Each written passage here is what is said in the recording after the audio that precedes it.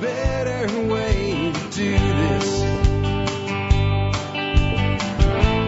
Let me show you a better way. Hi, folks. This is Jack Spirko with another edition of the Survival Podcast. As always, one man's view of the changing world, the changing times, and the things we can all do to live a better life if times get tough or even if they don't. Today is February the 8th, 2021. It is Monday. This is episode 2821. Today's show will be a little different than what we've been talking about lately, but it won't be different than what we've talked about a lot over the years. Today's show is called As Paradigms Fall, the Media is in Denial, and the Elites Capitalize. And I will say that in the interest of not having a mile-long title, because that one's pretty long as it is, the media and the average people are who's in denial. The vast majority of the world is in denial of paradigms falling right now. There's paradigm shifts, and there's where paradigms completely collapse. We're living in a collapsed society. And that does not mean that tomorrow morning or next week or next year or even next decade you're going to be eating your dog.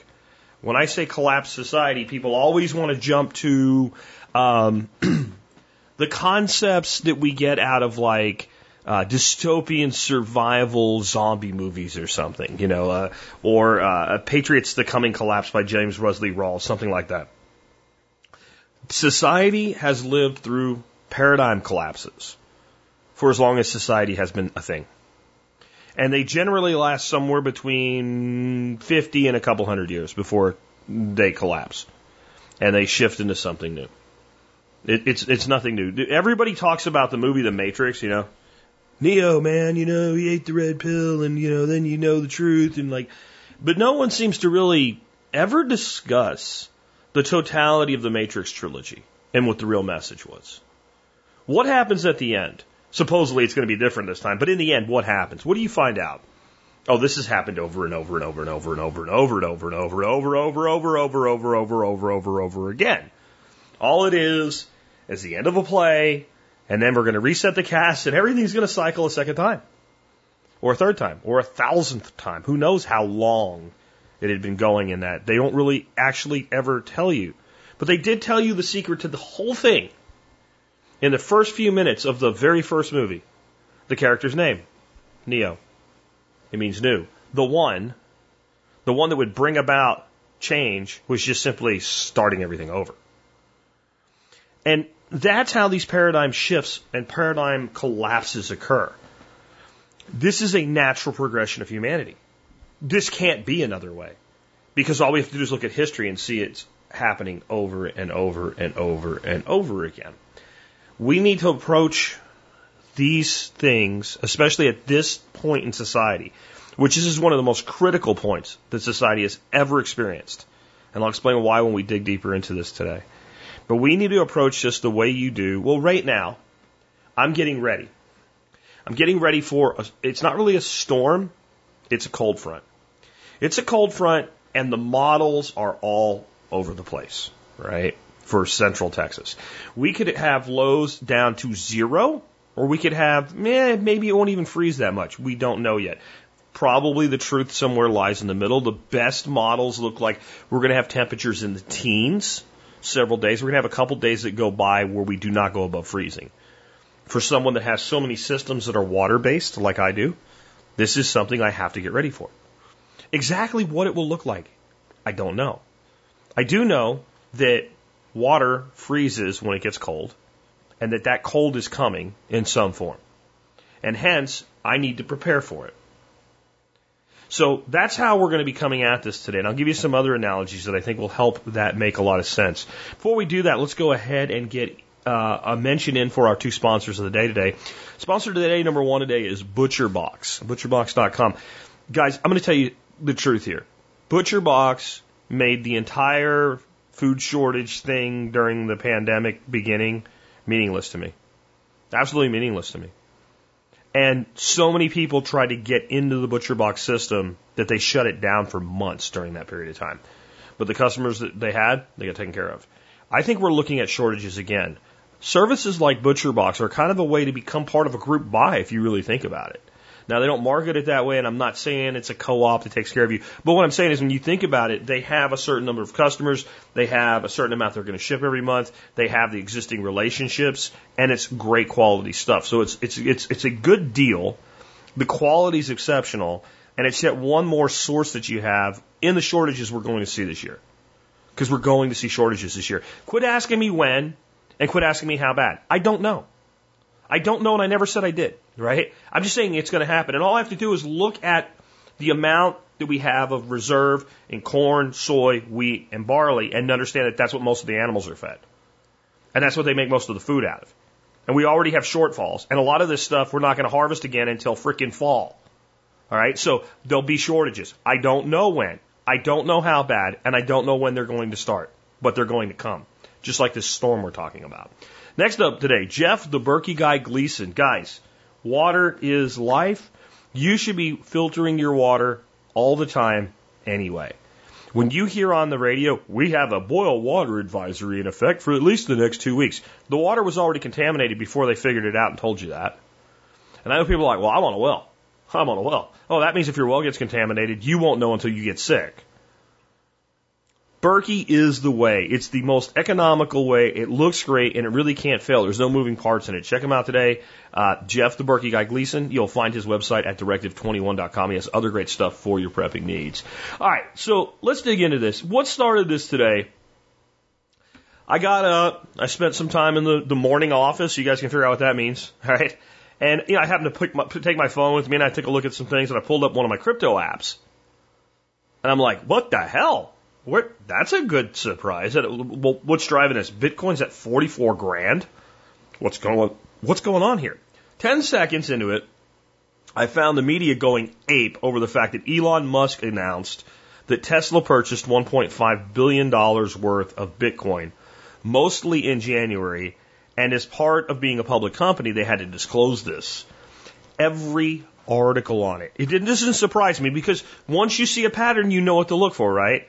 But every single article on this, even though most of the articles were pretty good about reporting the facts and didn't say anything directly not true, there was this passive-aggressive undertone attacking Musk, attacking Tesla, and above all, Bitcoin itself, right?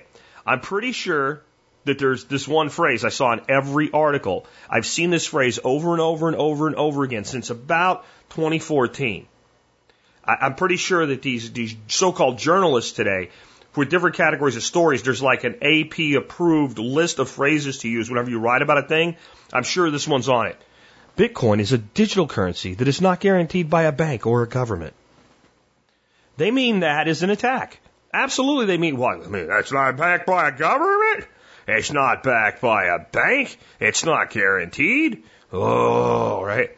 They mean this as an attack, ignoring or not knowing the entire point is to not be attached to a bank, to not be attached to a government. Let me put it this way. In a way that likely I bet no one has ever put it this way to you before. Do you trust? Which one of these two do you trust more? A or B? A, the state. B, math.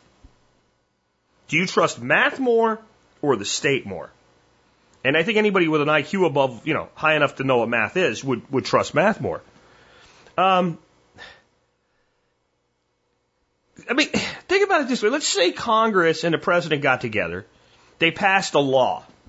The 2 plus 2 is 14 law. And they passed this law. They all agree 2 plus 2 now equals 14. And with a straight face, your president comes on your TV and says, this law will rectify something that's been wrong for a very long time and correct an inaccuracy. It is important that everybody absorb this and understand it right away and start teaching it. Would you believe that 2 and 2 now equals 14? Sadly, many would. But it would not change the reality, would it? And I mean, I guess you can change the number 2 or the number 4 into 14 and the number 4 into 14 into 4. Like you could switch what you call them. But the fundamental reality that if you have 2 of something and 2 more of something, that when you put those things together, you have 4 of them. That we could count that and quantify that somehow. That's not going to change. But society has been conditioned to believe things based on authority. You hear it all the time with, well, I believe science, or I believe in science. Science is not something you believe in. You believe in a God. You believe in a deity. Science is something you use. Science is something you examine.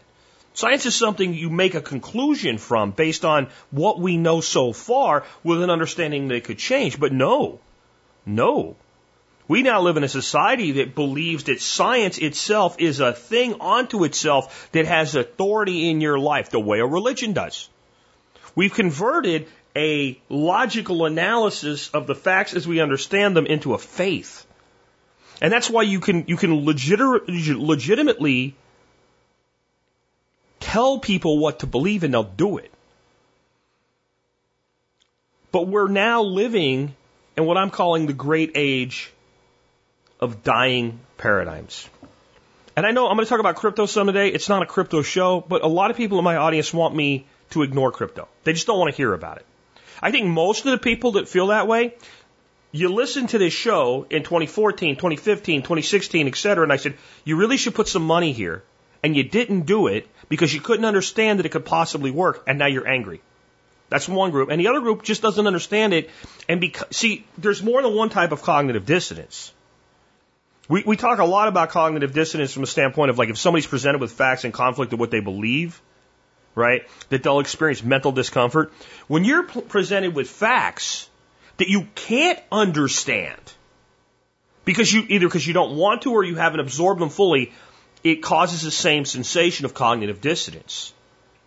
Cognitive dissonance, when you see somebody has cognitive dissonance, it's not always an insult. If somebody breaks their arm and you say they have arm pain, you're not insulting them, right? He broke his arm. He's got arm pain. Well, of course he does, right?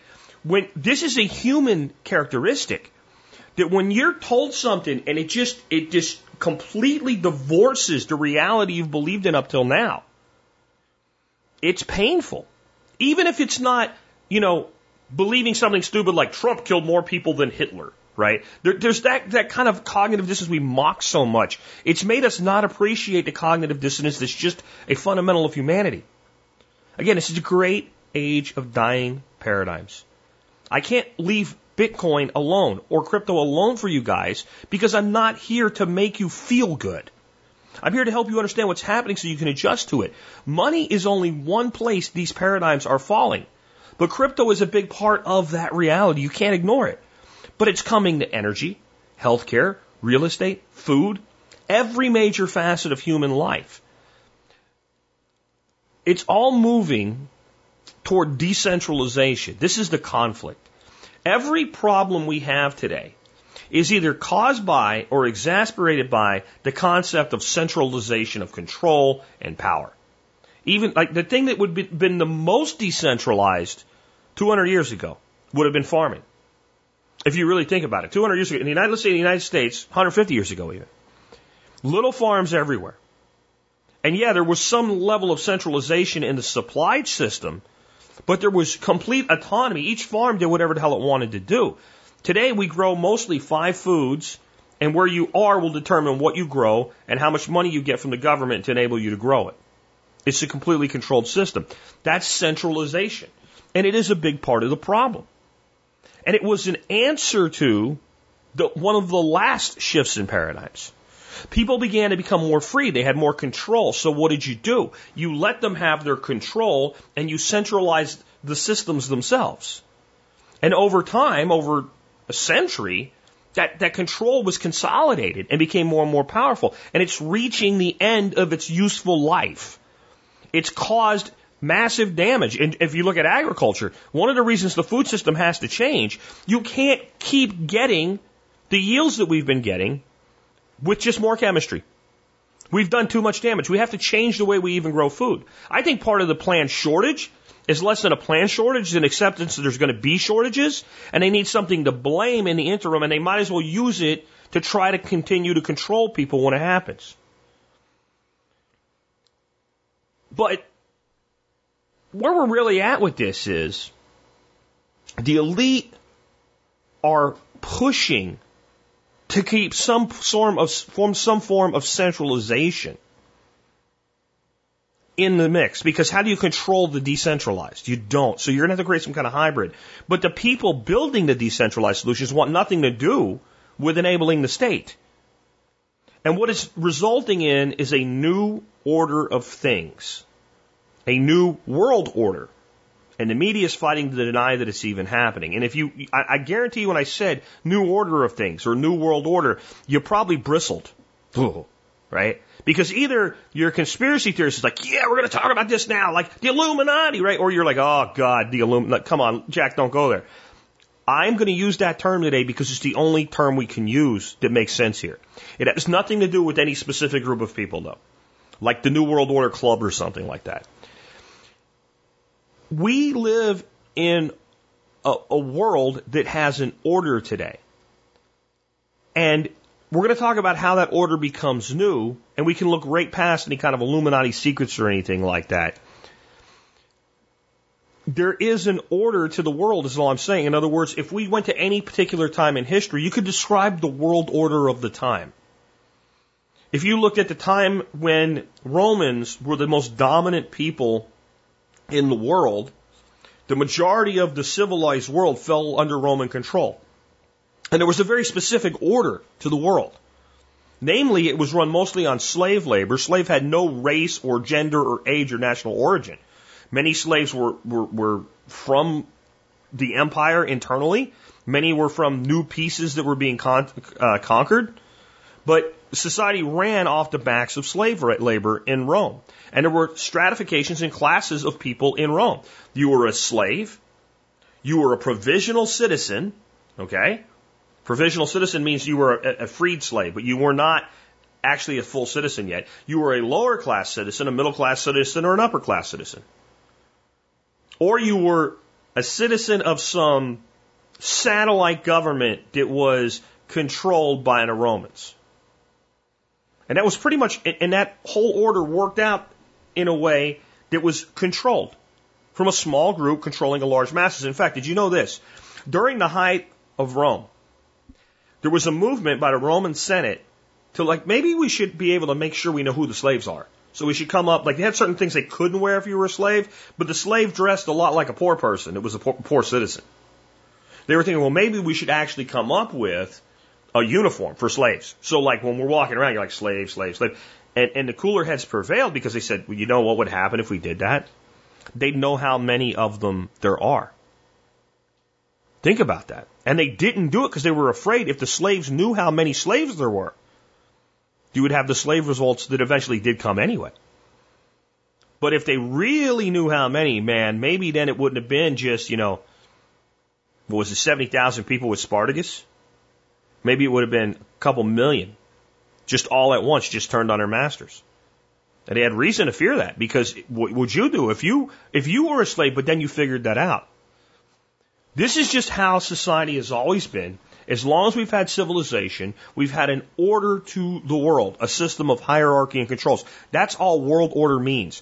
How precisely, right now, is the majority of control exerted throughout the world? And since we know it must fall, what will the new one look like?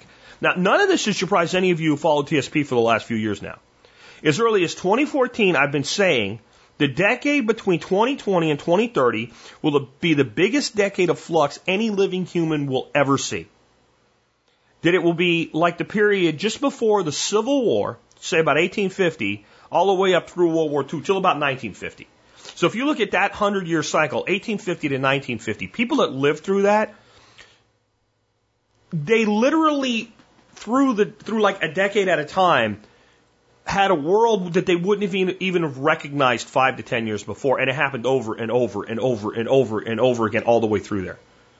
I mean, think about the shifts in power and money and technology. We can't really get a perspective on it. These people watched the world go from horse and buggy to airplanes crossing oceans. This all accumulated with the most horrific 2 wars in history so far anyway. And it included things like the fall of the divine right of kings, redrawing the world maps, and hundreds of other things that we just wash over today in history class. The thing is, if you went back to 1850 and said, here's a thing or two that's going to happen in the next 50 to 100 years, They would have thought you were stark raving mad. And the difference now is extreme in how, let's say, the last 80 years went. So up to 1950, from 1950 to 2020, you might think, well, Jack, at your age, like me, you should be able to look at that and say, man, boy, you talk about a time of change. 1950 to 2020. Holy crap. How about just 1990 to 2000 or 1990 to 2010? Look at all the technology changes. But there's a difference. By 1950, we were no longer shocked by change. We got into the 60s and said, can we go to the moon? People were like, well, we split the atom, so I guess we can. Tons of things changed between 1950 and 2020, but they didn't shake society like the prior 100 years because we had gotten to a point where we were expecting change. And actually, as much change as there was in technology, the order stayed very constant. There's groups that got civil rights in the meantime and what have you, but in the end, the way society functions in 2020 is not that much different than it functioned in 1960. There's just different technologies that we use. There's a difference between technology and the order of the world. Now, this is where we shift. This is hard to understand, but it's really important to understand. You take that societal shift from 1850 to 1950, 100 years, jam it into 10, and that's what 2020 to 2030 looks like. And I think you're getting more into like 2030 to 2040 for the whole thing to play out, but the vast majority of it is going to be front and loaded in the next 10 years. And what happened to make that occur was early last year, gas and kerosene were poured on the fire. The gas, of course, was COVID. So if you've ever thrown gas on a fire, you know what happens. Really, really hot, really, really fast. But then the effect is gone. Whatever else it caught on fire burns. But what happens when you put kerosene or fuel oil on a fire? You get a long, sustained, excessive hot burn that makes the fire spread even more. So it doesn't burn as hot as fast right away, but in the long duration, it has more consuming fire come from it. What was the kerosene? The plandemic. The way that the world responded to this disease, which is serious, but it's not anything like they've made it out to be. I mean, really, like our great-grandparents would just be kicking our asses right now. They lived through smallpox. This is a joke compared to smallpox. And I don't mean to put down anybody who lost somebody or whatever, but you have to understand when you start, but you don't understand. I lost somebody. Okay, that's special pleading. That's a fallacy. I understand that, but people lose people every day. Thousands of people die every day.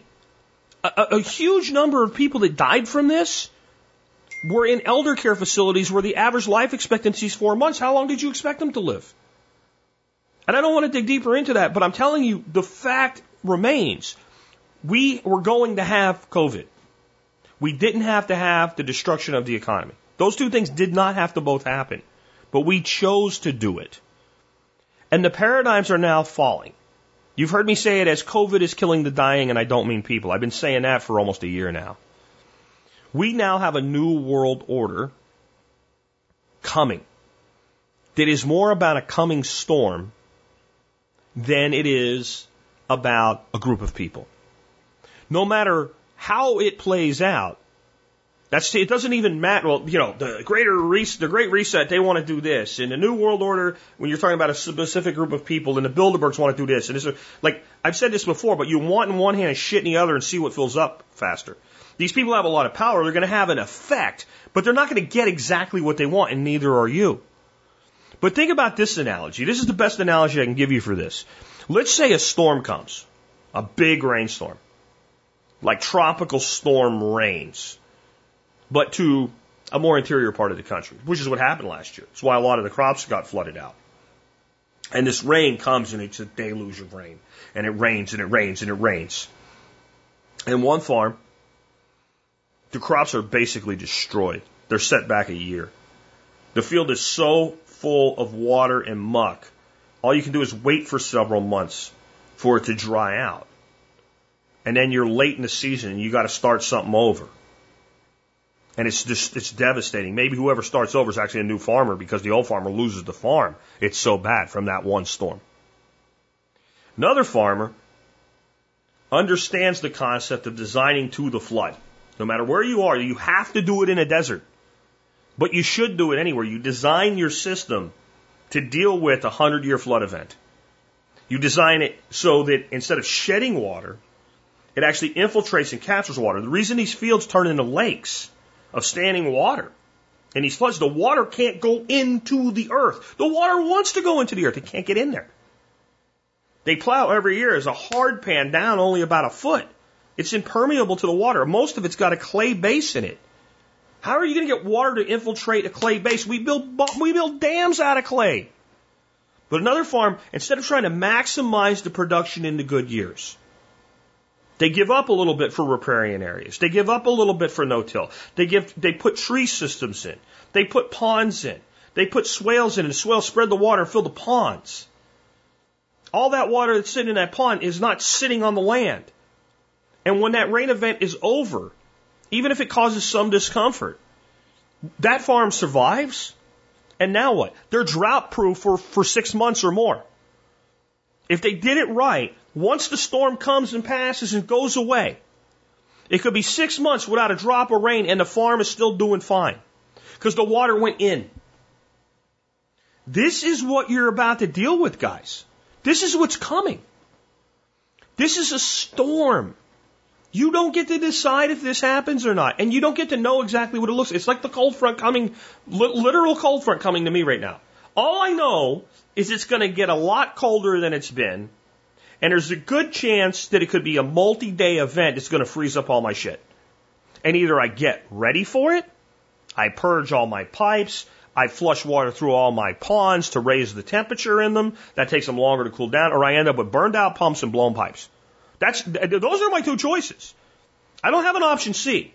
Option C is we'll just ignore it. Well, that's what's going to result then. A bunch of shit breaking. Now, people would say, but what if those more conservative estimates are right and you don't get a huge cold front, it's not that big of a deal, and it passes you? Okay. This is what I'm trying to get into people's heads right now. We can't say the exact day these types of major events are going to come, but we can look at the alignment of atmospheric behavior and say, it's coming soon. Like they call them 100-year floods for a reason, right? There's some regularity to these extreme environmental events.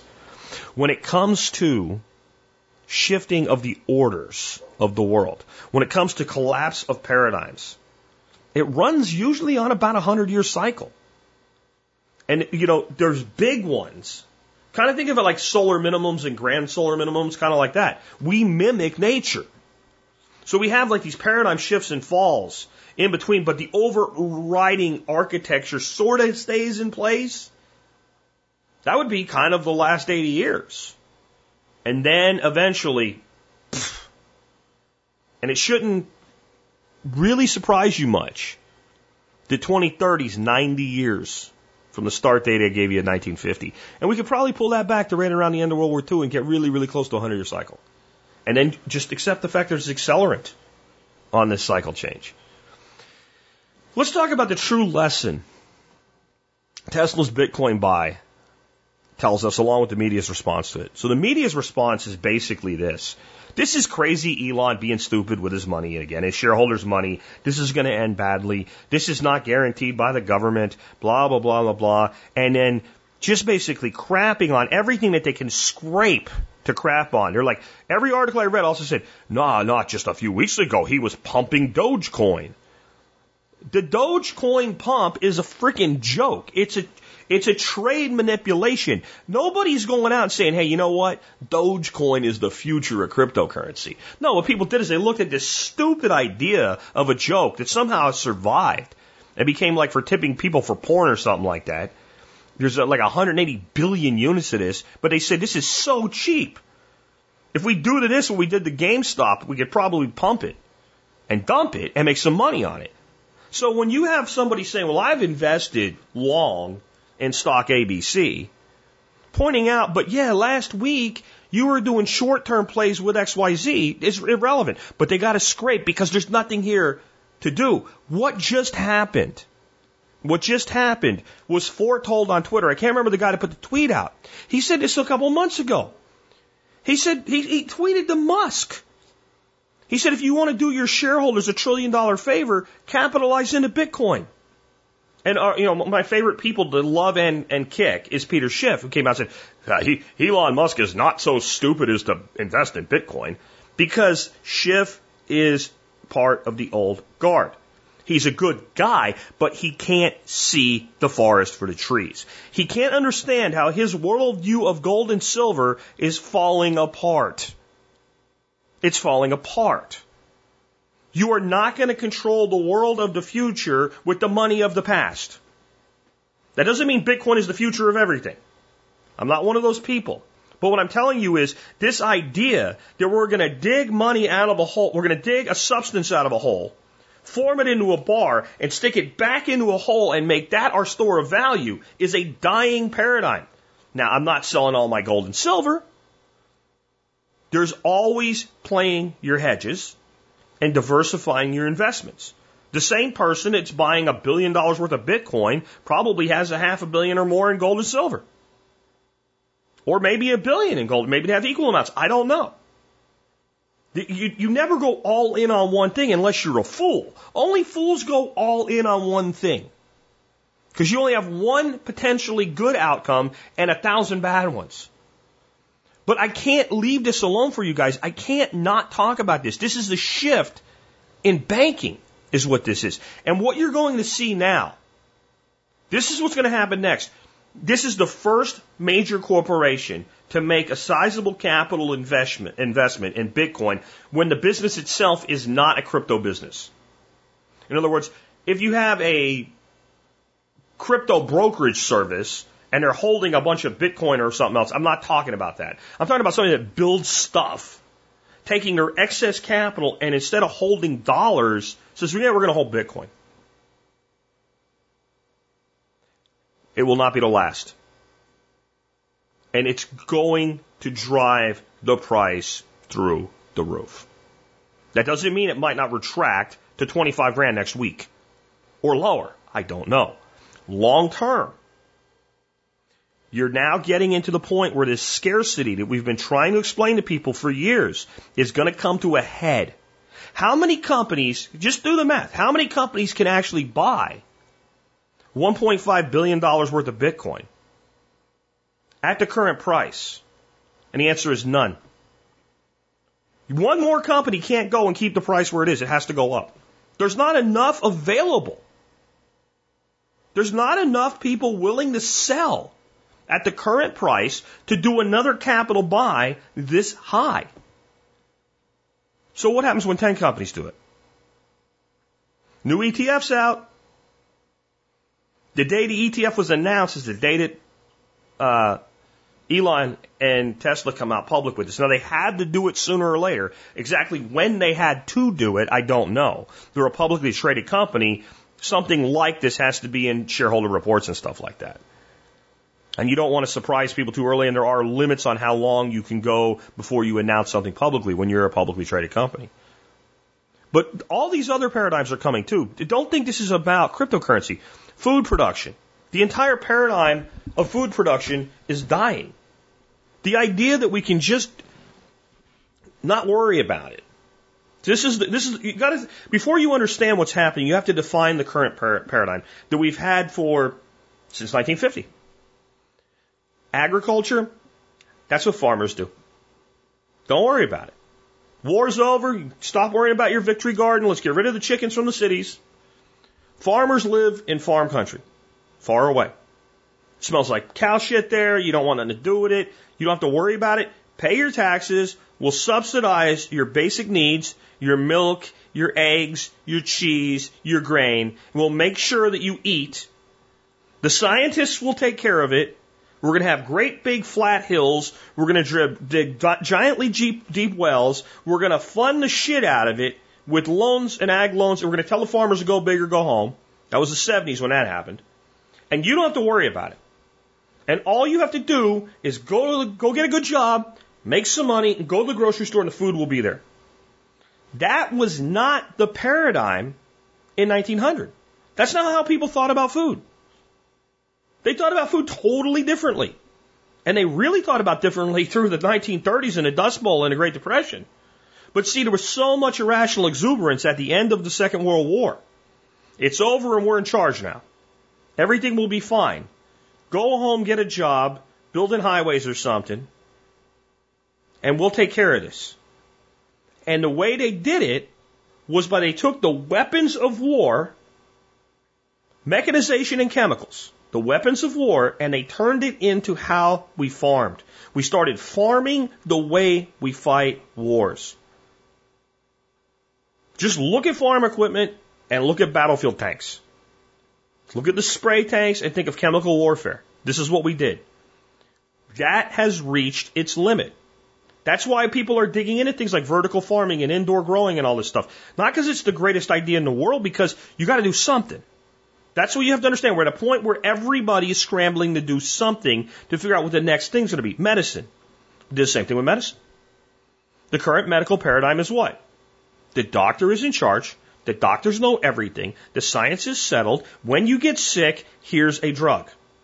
As though a sickness was a deficiency in a drug. Now, if the person has scurvy and you give them vitamin C, I think that makes perfect sense because scurvy is a deficiency in vitamin C. We now have it in such a way, though, that if you actually were to sell vitamin C and claimed it cured scurvy, you would go to prison because it would turn it into a drug magically because of the phrasing. Even though the claim is completely true. Vitamin C does cure scurvy. Everybody knows this. But you could not sell vitamin C as a cure to scurvy. Now, it's not really a great marketing campaign because there's enough vitamin C and stuff today, and there's enough variance in diet today that almost nobody gets scurvy anymore. It's not something people really worry about anymore. It doesn't change the fact that that's the paradigm. You get sick, go to the doctor, get a drug. This has reached the end of its effective lifetime. It doesn't mean drugs don't work anymore. It doesn't mean that some drugs don't work phenomenally well. But this idea that every problem we have can be remedied with a medication is dying. So that means that the paradigm of medicine is dying. Energy production. Latest report I heard was we have 30 years of oil left. I swear to God, these people are going to make me eye roll myself into another dimension. I was immediately back in 8th grade. In 8th grade, I was in a science class, and I was looking through my science book, and I found this infographic. Infographics are not only something that we do now that there's an internet. Trust me, back in 1983, we still had infographics. I looked at this, and there was a picture of like an oil well and a picture of a coal mine and what have you, and it said, and a natural gas, and it said how much time we had left. And I remember this very clearly because my father ran a gas station and tire shop. So the average kid might have looked at that and said, yeah, whatever, we'll do something different. To me, like, gas is how my dad makes money. Gas is how, that's when I go home and I eat dinner, he paid for it by selling gas. And he actually paid for it by selling tires. He didn't make hardly any money on gas. I didn't know that as a kid. But it said 35 years. So I get out a piece of scrap paper and I'm like figuring out the math and I'm like, wait a minute. And I remember turning the book to the front. When was the book published? I know these books are old. 1978. So I do the math and I figure out when 35 years is. And a teacher comes over and she's, you get that feeling when you're a kid and the teacher's over your shoulder. You can feel their angry gaze on you, right? Like you feel a dog looking at you when you're eating your last bite of a sandwich and you didn't know he was there. Because he's like, please don't eat that. Please let me have it. You can feel that. I feel that gaze and I look up. She's pissed because it looks like I'm screwing off. But then she looks at what I'm doing and she realizes what I'm doing. And for once, I'm not in trouble, right? Because I've taken initiative. I'm figuring this out. So she asked me about it. I said, I was really worried about this. I said, but, because my dad has a gas. I explained the whole thing to her and I said, but look, it's going to be all the way out here before we're out of gas. So she goes through this whole soliloquy about how, she's trained, right? Don't think training teachers to think like idiots is new. They were doing this in the 80s. And she explains to me how it's so much worse than it seems. That long before we're out, there's going to be these massive shortages, and by the time this is all over with, I go home freaked out. And my old man was a workaholic, so he didn't get home till about 9 o'clock at night. So I'm waiting for Dad to come home. My dad finally comes home, and I tell him all this, he looks at me, he goes, shit. That was his entire response, was shit. He said, write this down. Known oil reserves.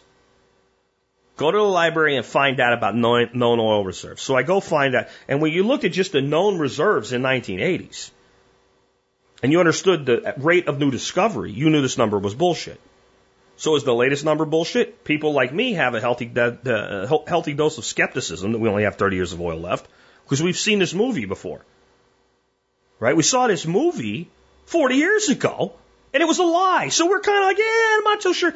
But does it matter? We are not going to have the sheer amount of easy oil going forward. We're also getting to a point where even if the oil's there, it's becoming more expensive to extract than other methods, these alternative methods, these fossil fuel-free methods of energy creation.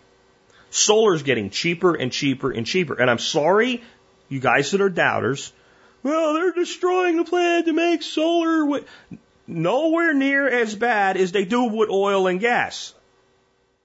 Now, gas is a much cleaner fuel, but way, way less dirty than oil, and way, way, way, way, way less dirty than coal. And it doesn't matter what you think, it matters how cheap it's becoming. And we're going to move into this world. But giant solar farms don't make that much sense.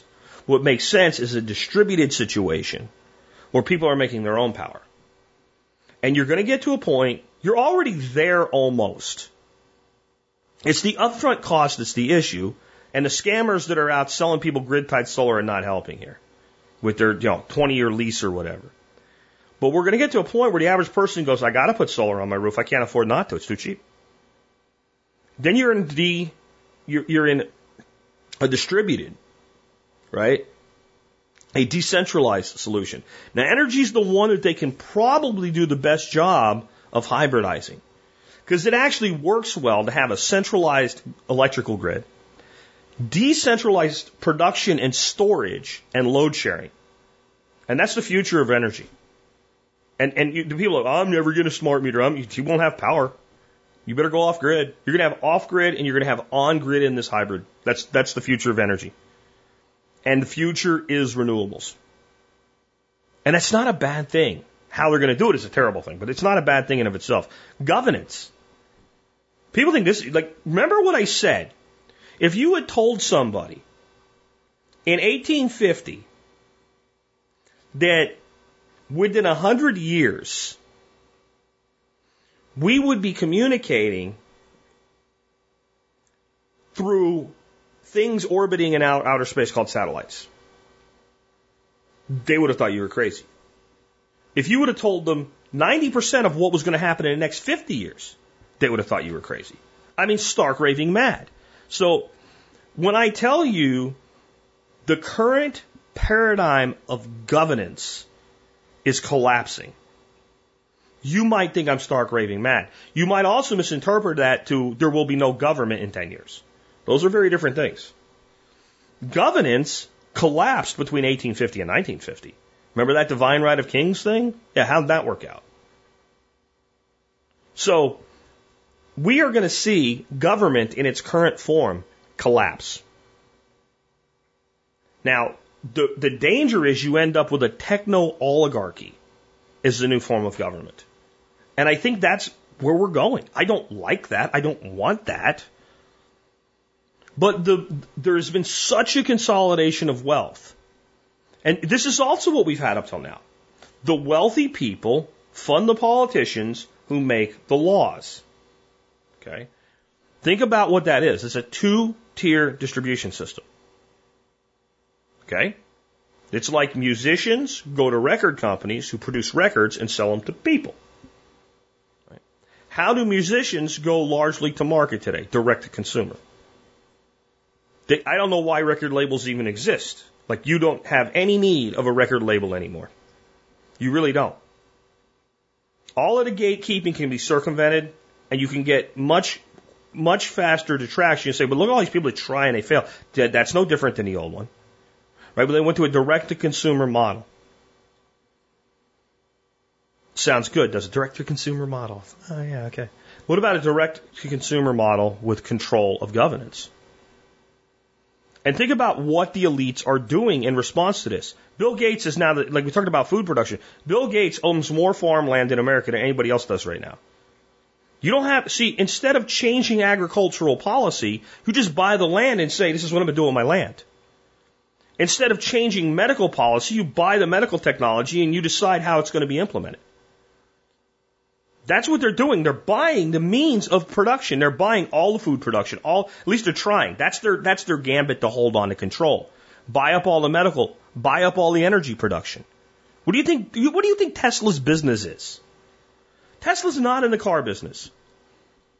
Tesla, the car, is the hamburger to McDonald's. And you might be like, wait a minute, McDonald's is in the hamburger business. No, they're not. McDonald's is in the real estate business. Many years ago, McDonald's founder Ray Kroc spoke, it was either Princeton or Harvard or somebody like that, some big-wig Ivy League school, spoke at their commencement. And a small group of students got to go have a beer with Ray Kroc, who at the time, with the wealth he had, was like today's version of Tesla. I'm sorry, Musk or Zuckerberg, right? I mean, it was that kind of money. And he asked them, after they all got their beers and sat down to talk, what business do you think I'm in?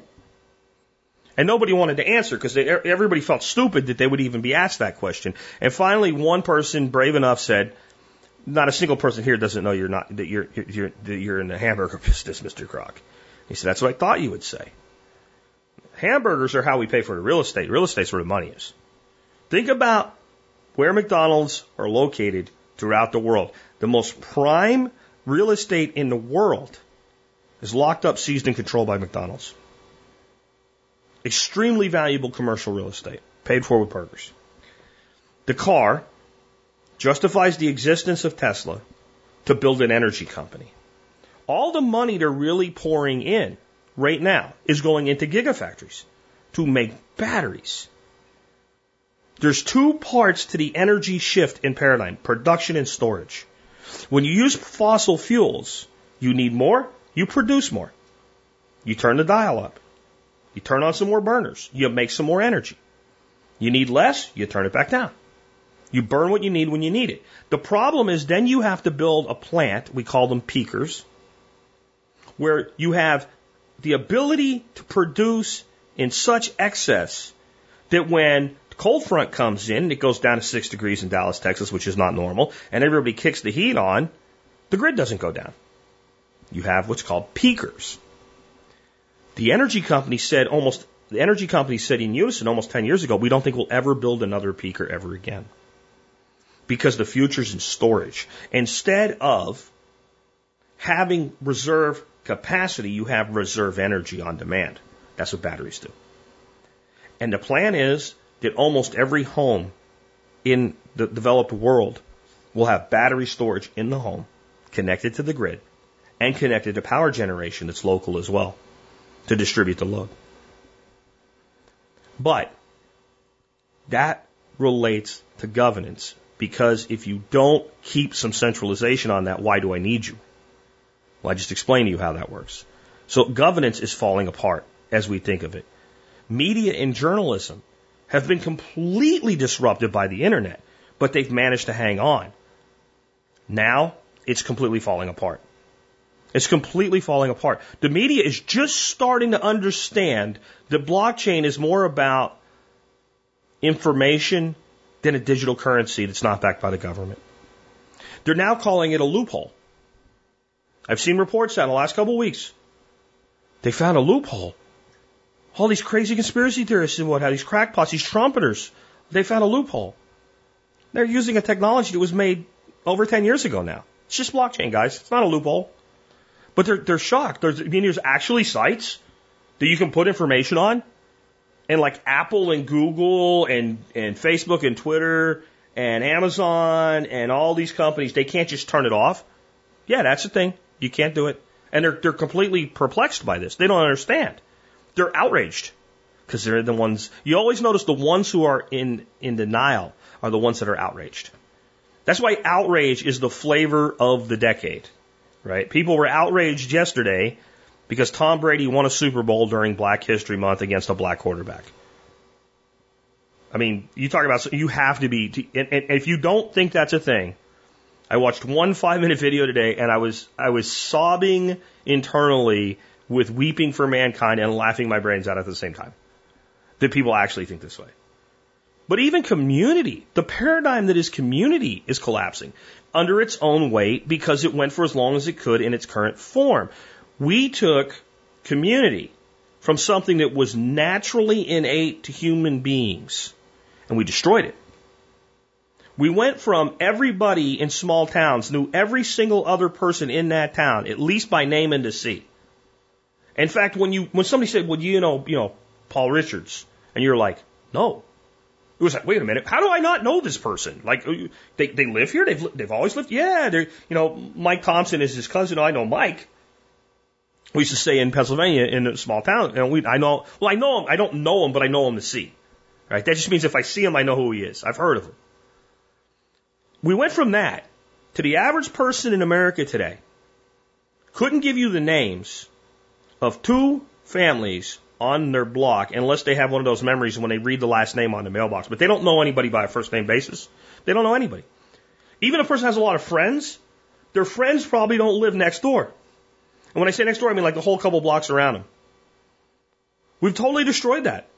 We've ruined it on purpose. That was adapting to the paradigm shift that occurred between 1850 and 1950. That was part of how we're going to gain control of what was going on. The civil rights movement was coming.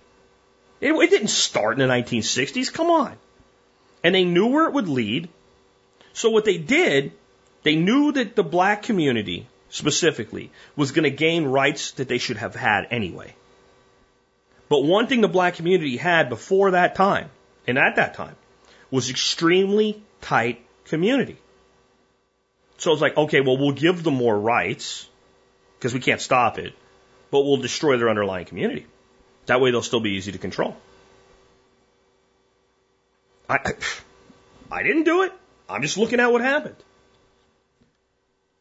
When you look at what this is really all about, it comes down to, again, all the current mediums of control are currently centralized. The momentum of the required solutions are at least partially decentralized. I've been saying this for almost a decade. When I started quoting Bill Mollison, the solutions are embarrassingly simple, even though the problems are increasingly complex. My response to that was, well, that's true because the solutions are all decentralized. Think about every solution that permaculture offers. The solution of permaculture is, let's look out our back door, let's look at the resources we have and use those first. Let's carefully design our housing and our property to provide as many of the needs as possible for the people that live here in an ethical manner. How do you control that? I mean, how do you control that? Because who does that design?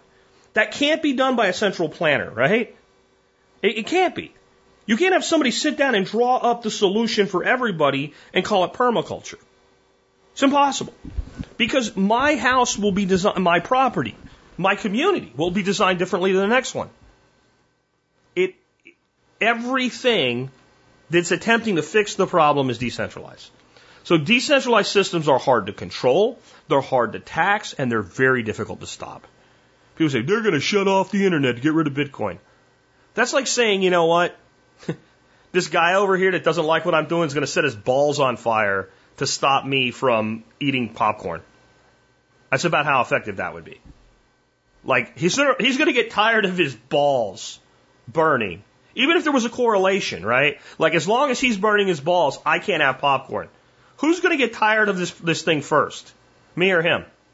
Right? He's going to stop. He's going to turn the torch off before I cave in on the popcorn. That's where that stupid line of thinking reasons. If they could stop this, they already would have. What they figured out is, okay, since this is going to be a thing, how do we make it part of what we're doing? How do we pretend it was our idea in the first place?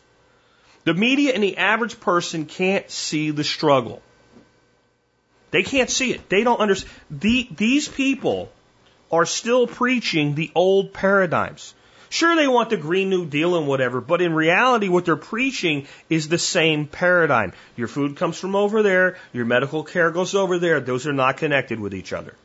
You understand this? The food you eat has nothing to do with your health, except you should eat vegan. Right? I mean, this is the line of, it's very important to vote. The president has a big effect on your individual life. We can fix all our problems by voting harder. None of this is true.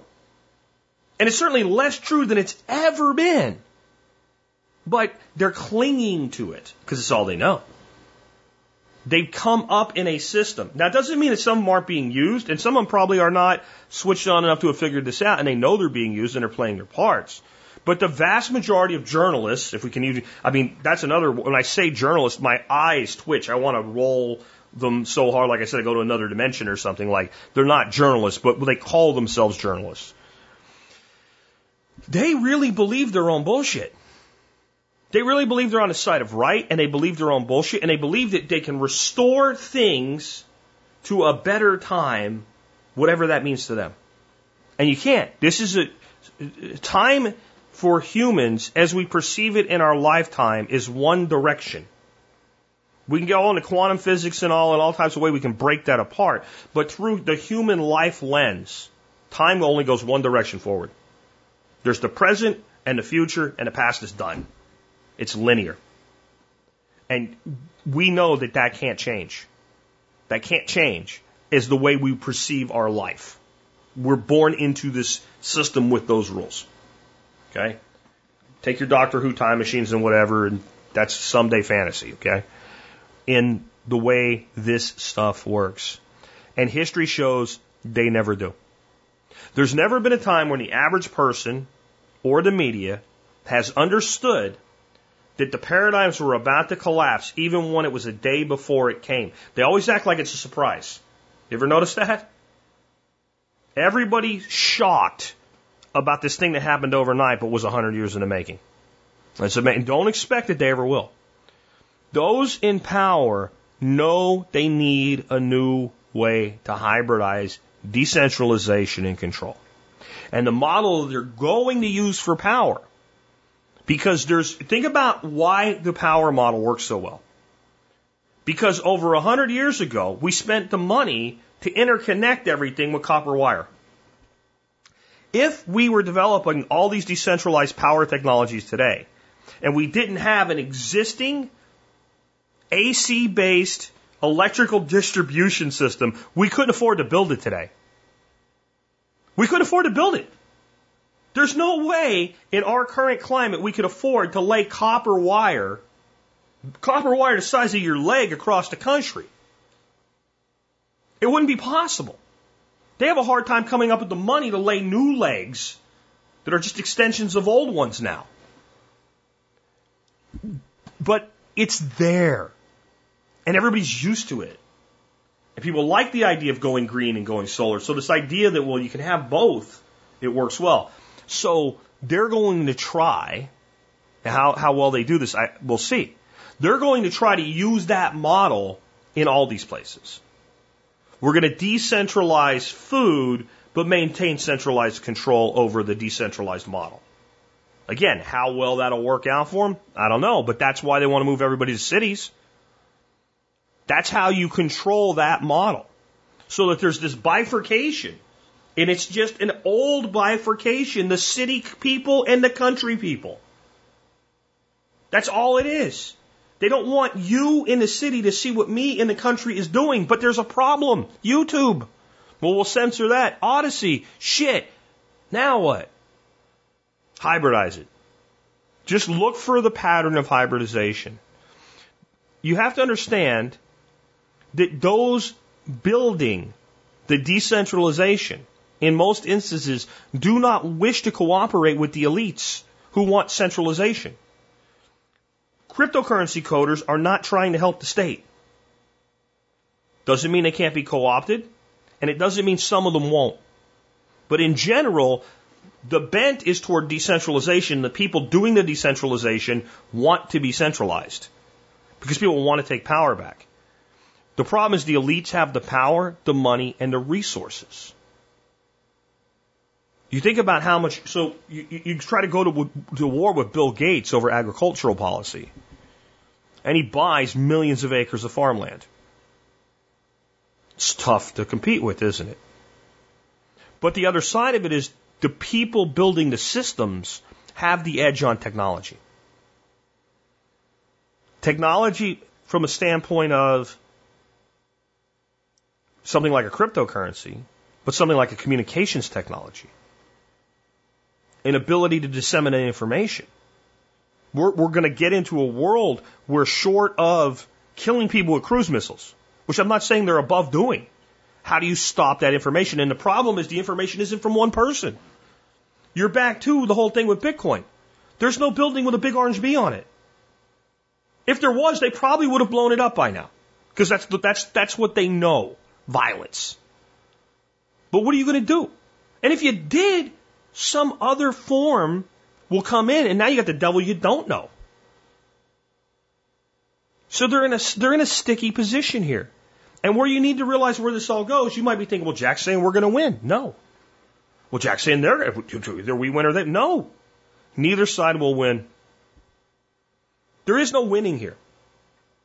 From a standpoint of, like I said this recently I think it was on an Unloose the Goose, like people see this kind of like this thing that like a Star Wars movie, and the Empire will fall, and the Ewoks will dance in the trees or something, and freedom will come to the New Republic or something. That's not how this works. It never has.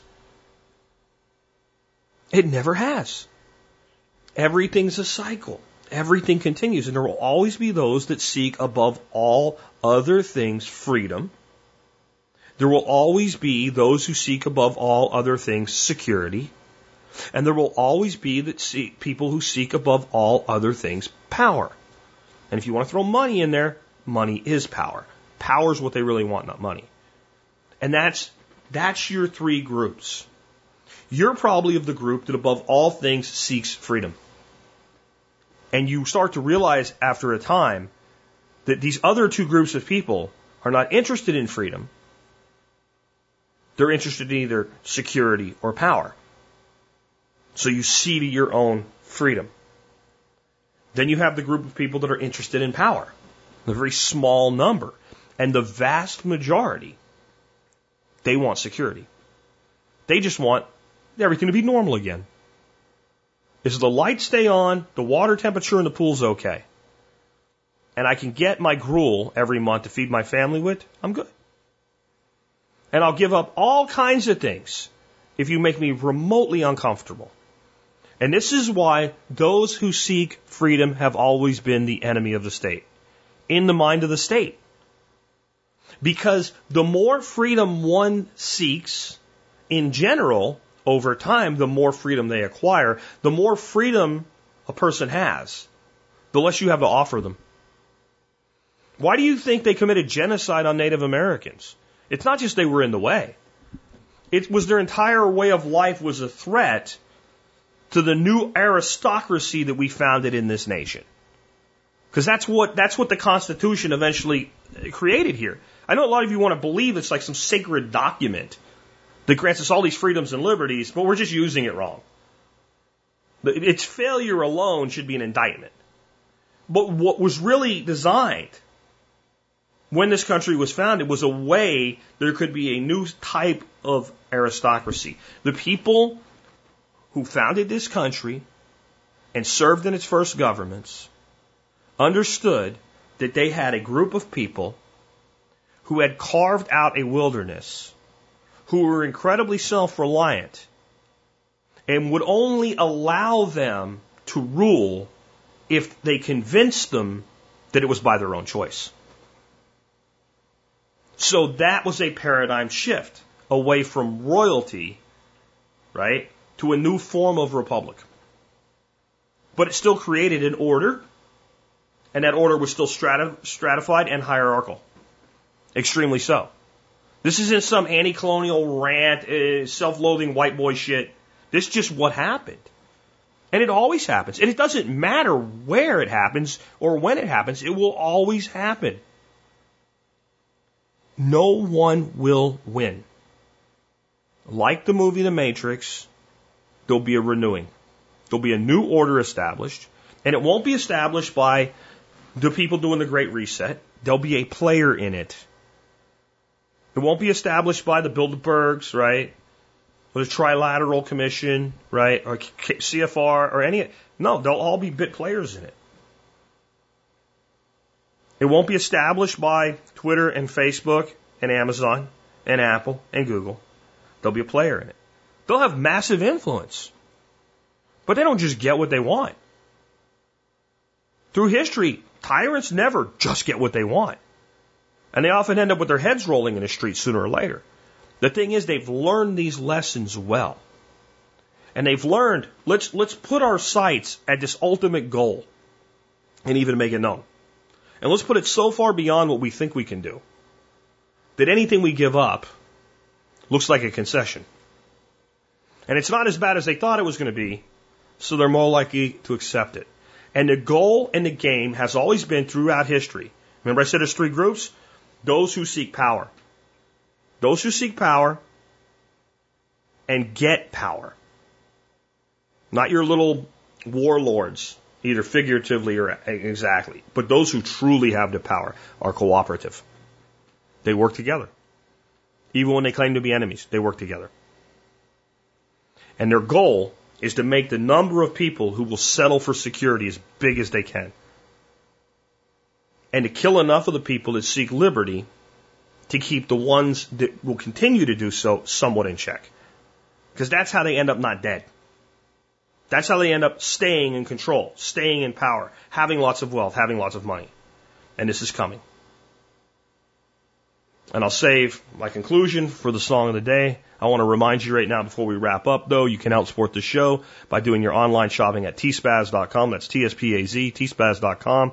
Go there whenever you're going to shop online. You'll help support the show and the work that we do. Today's item of the day is Dr. Christopher's Complete Tissue and Bone Formula. This stuff is the bomb. For scrapes, abrasions, anything other than like deep cuts, bruises, sprains, strains, etc., comfrey has been used by humanity for a very, very long time. And this has some other things in it. I use this to heal a tear to both my MCL and LCL. That any doctor that looked at it said, you need to have surgery. It didn't happen overnight or anything, but it did work. I checked total sales over a lifetime of running T-Spaz today, over 4,000 jars of this I've sold. I've never had a complaint about it. I think that speaks for itself.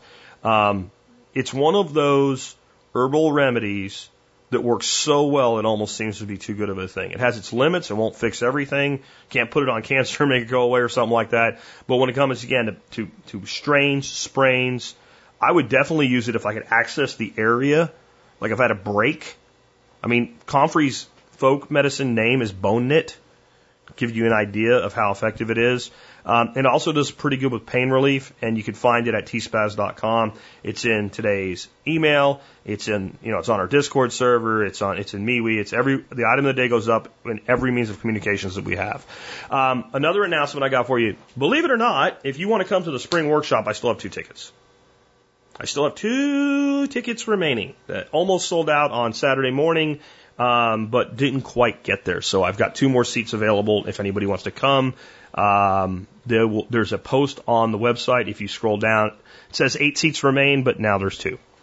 And that will be in our email alert today as well. With that, let's go ahead and wrap things up with our song of the day. I went off script from John Adams' musical recommendations today because this song, or this show, could only have one song fitting to end it with to me. It's by the Byrds, and it's called Turn, Turn, Turn. There is a season, right? There is a season. Here's some of the words from this old song. Here's one of the stanzas I think really has a lot to say about the way things are right now.